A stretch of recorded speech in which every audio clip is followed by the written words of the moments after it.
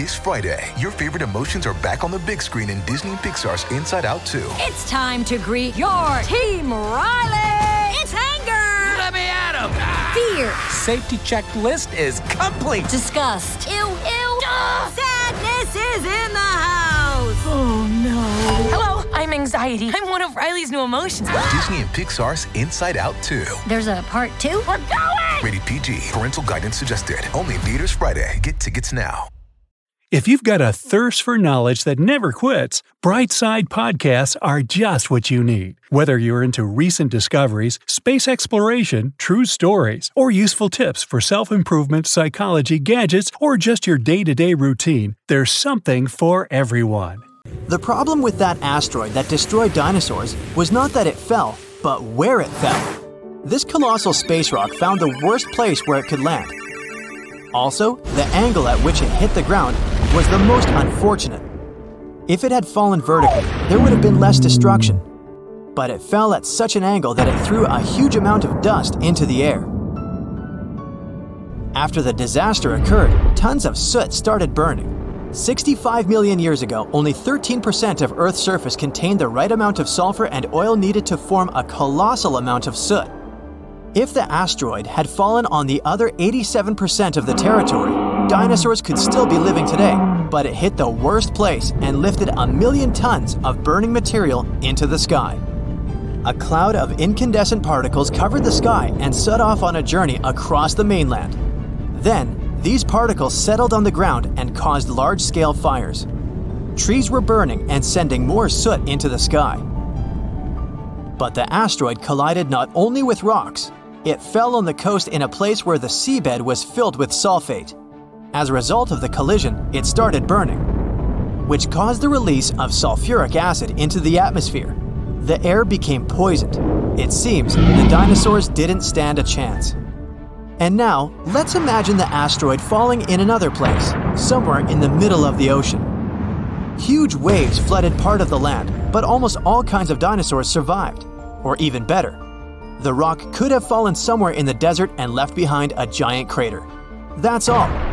Yes, several dinosaurs passing by wouldn't have survived the collision, but the situation wouldn't have been so critical in general. So, giant lizards remain dominant on our planet. They don't allow other animals to develop since Tyrannosaurus and other ferocious reptiles hunt mammoths and other ancient creatures. The population of mammals is decreasing. Velociraptors are fighting for territories with saber-toothed tigers and giant bears. A struggle for survival between dinosaurs and other animals begins. Then, the Ice Age comes, and some reptiles don't survive. Then, new players enter the field. Those are humans' early ancestors. Living side by side with dinosaurs is difficult. Lizards attack settlements and caves, so people have to build high walls for protection.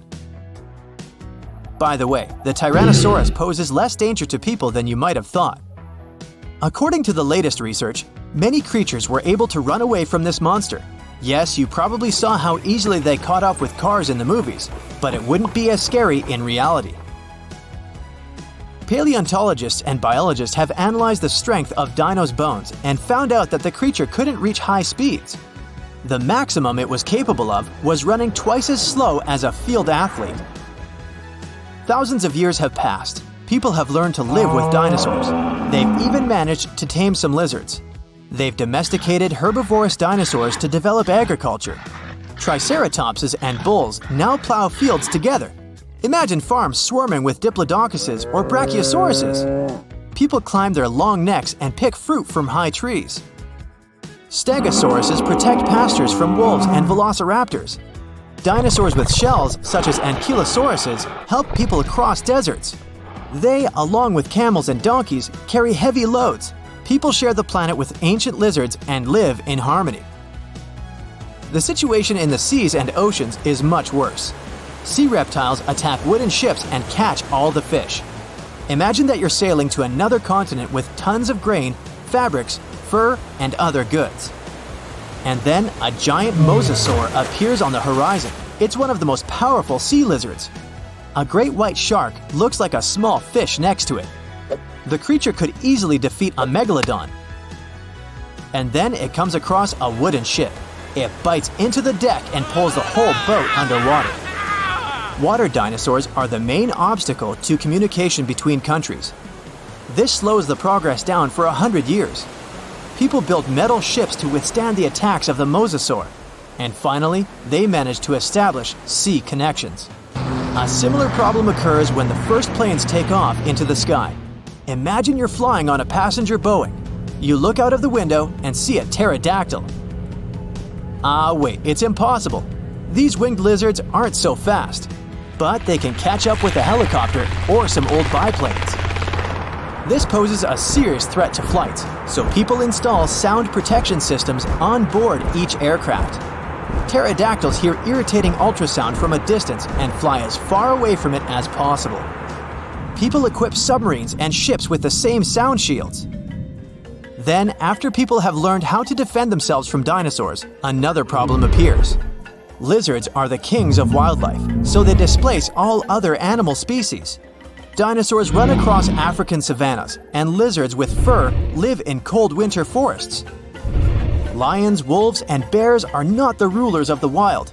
Rhinos fight with Parasaurolophuses. Stegosauruses attack hippos and take away their territories.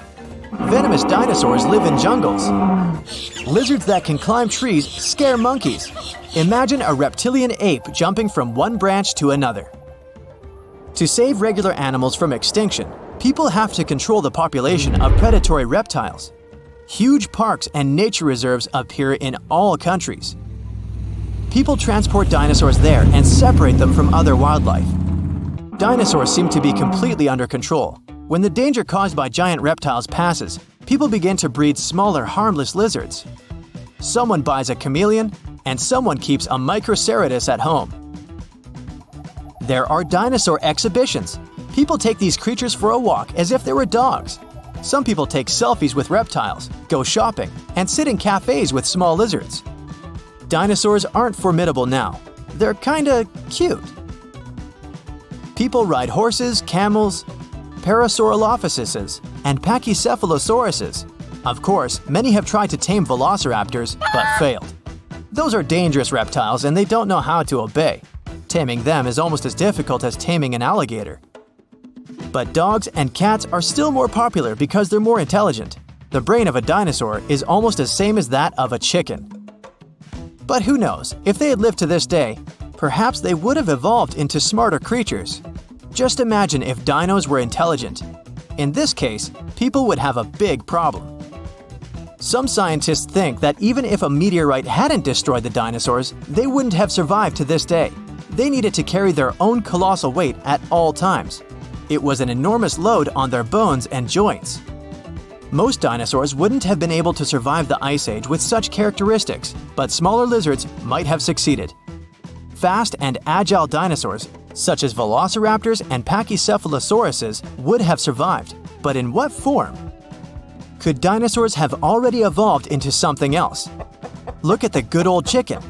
Many scientists believe it's a direct descendant of the formidable Tyrannosaurus. Somewhere deep inside the bird's DNA, there are genes that the dinosaur had. Yep, it's hard to believe, but look at the chicken's body structure and how it walks. Remove the plumage, cover the creature with scales, and give it toothy jaws instead of a beak. And now, you have a mini T-Rex in the coop.